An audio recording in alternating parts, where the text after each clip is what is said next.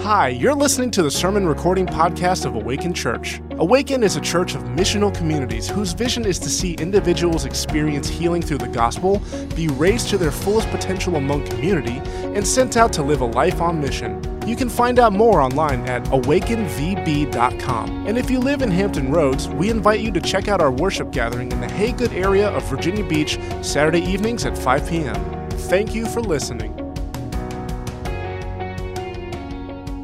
Hey all, I hope this finds you well. Thank you for continuing to join us for our virtual worship gatherings.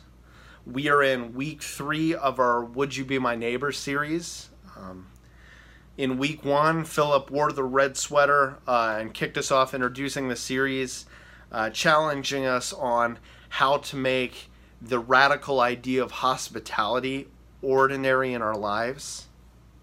In week 2, Jeff continued with that, talking about how hospitality is a biblical instruction for all of us, not a spiritual gift that some of us are granted.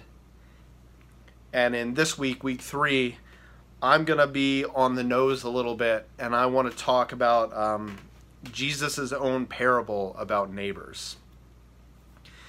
So we're going to be exploring in the 10th chapter of the Gospel of Luke.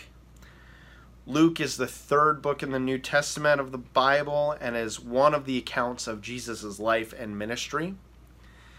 By the 10th chapter of Luke, Jesus is well into his ministry. He's amassing crowds and he is continuously sending people out to the towns that he is coming to kind of announce his arrival, that type of thing. And when we catch up to him at the end of chapter 10, verse 25, he's speaking with a group of people, and he has a lawyer, or more fitting, an expert in the law, asking him questions. And so we pick up in chapter 10, verse 25. It says, "And behold, a lawyer stood up to put him to the test, saying, 'Teacher, what shall I do to inherit eternal life?' He," Jesus, "he said to him, 'What is written in the law? How do you read it?'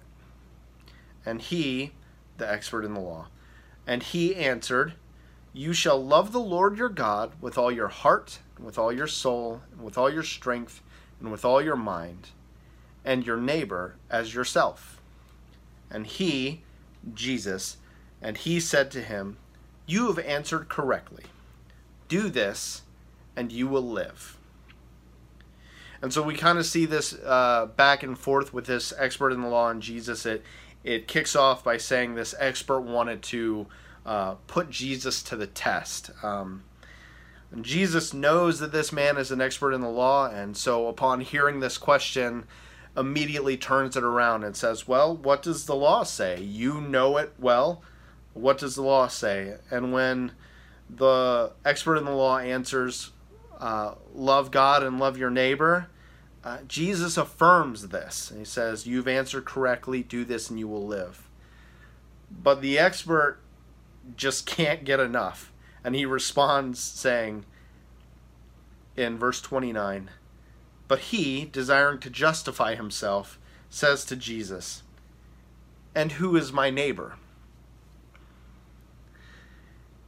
This question from the expert in the law is about exclusion. Asking a question, "But who is my neighbor?" is basically asking, "So Jesus, who counts? Who's in the club? Who am I supposed to love?" And the short answer to that is everyone. It's the obvious thing when we think about Jesus and love in the same sentence. It's always love everyone. But instead of just saying that and leaving it there, Jesus responds with a parable or a story. And he starts in verse 30. It says, "Jesus replied, 'A man was going down from Jerusalem to Jericho, and he fell among robbers, who stripped him and beat him and departed, leaving him half dead. So Jesus starts this story with a man on a road, but it's not just any road. It's the road from Jerusalem to Jericho, which was notoriously dangerous. The road from Jerusalem to Jericho was a road from the mountainous region of the Judean hills down into the Jordan Valley where Jericho was. It was full of switchbacks and hiding places for robbers, and it was really a prime place for people to take advantage of other people, to catch people off their guard. And everyone listening to Jesus knew about that road. And Jesus was playing on the likelihood that they did. See, often when we hear something like this, we tend to condemn the traveler. This idea that he got what he deserved because he picked the wrong road, or, well, maybe don't walk down the back alley at night.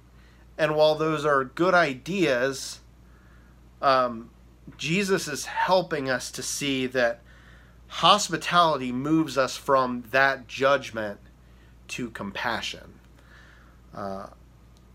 Hospitality moves us from that judgment that says, you made the wrong decision, you get what you pay for, to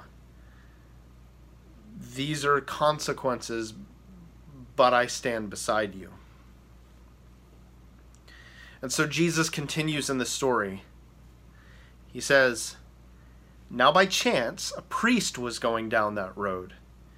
And when he saw him, so when the priest saw the man that was beaten, when he saw him, he passed by on the other side. So likewise a Levite, when he came to that place and saw him, passed by on the other side. But a Samaritan, as he journeyed, came to where he was, and when he saw him, he had compassion. He went to him and bound up his wounds, pouring on oil and wine. Then he set him on his own animal and brought him to an inn and took care of him. And the next day he took out 2 denarii, which is 1 denarii is a full day's wages. And the next day he took out 2 denarii, gave them to the innkeeper, saying, take care of him, and whatever more you spend, I will repay you when I come back. And so Jesus gives us 3 more characters. The first 2, the priest and the Levite, are well respected in their society. Priests were the keepers of God's word, and Levites were keepers of the worship of God. And so they were very well respected. And there's some speculation about why they might not have stopped. There are strict rules about handling blood and religious purity and those types of things, or they could have just been in a rush and on their way, or there's some back and forth about what the reasons may have been. But whatever the official reason is, it's their indifference to that person in need causing them to cross the road and avoid that need. In contrast, we see a Samaritan. And so the Samaritan were a different people group, different racial group from the Jewish people, and they did not like each other, and we'll put it that way. Wherever they met up, there was conflict. Wherever there was, Samaritans and Jews were in the same location, there was trouble. There was issues. The Samaritans were despised by the Jewish people, and so the Samaritan would never have been thought to be the one to help in this situation. They would have been the one that you would say, oh, they're not going to be concerned, they're going to just pass by. And Jesus picks the Samaritan on purpose to show us a few things. But first, what I love about it is that the Samaritan's actions are much more fully described than the actions of the priest or the Levite. And I believe it's because the story with the priest and the Levite ends at their indifference. It ends at their choice to cross the road. And Jesus certainly could have just said, and the Samaritan chose to help. But Jesus celebrates how well the Samaritan takes care of this person robbed on the road. He really invests in the story and describes how mercifully this Samaritan acts.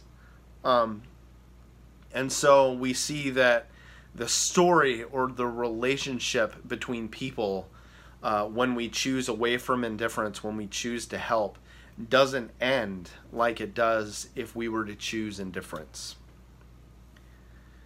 And so Jesus shows us that whenever we see a need and meet it with, that's not my problem, or they aren't my person, we're acting in fear and we're acting in sin and we're ending relationship. And that the choosing of a Samaritan matters most because it accentuates the idea that this person is acting and deciding to help in spite of their own nature and despite social pressure. They're choosing to act in opposition to what everything the world says for them to do. And so we see that hospitality moves us from this indifference into action, no matter the circumstance. And so Jesus comes to an end of this parable by engaging with the expert in the law again. And he says in verse 36, "Which of these three, do you think, proved to be a neighbor to the man who fell among the robbers?" He, the expert in the law, he said, "The one who showed him mercy." And Jesus said to him, "You go and do likewise." Jesus wraps up by asking the expert who he believes to be the most neighborly.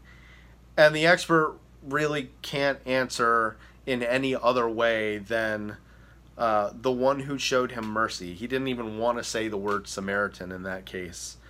And then Jesus answers that answer with a challenge to go be like the Samaritan. And so with this parable, we see Jesus flip the expert's question entirely on its head.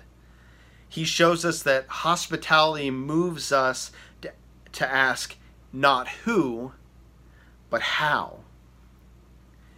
See, it's not a question of who is in the circle or who do I have to love. Instead, it is a how do I show love whenever I'm met with the opportunity. It's not who gets mercy from me, but how can I be more merciful? And so I want to close with a couple questions that you can think about, pray about, and talk over in your MCs. Question 1. When was the last time I saw an opportunity for hospitality and chose to cross to the other side of the road?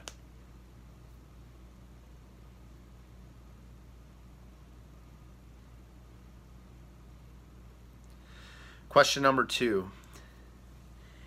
Did I feel a conviction of the Holy Spirit before or after that opportunity? And what did it feel like?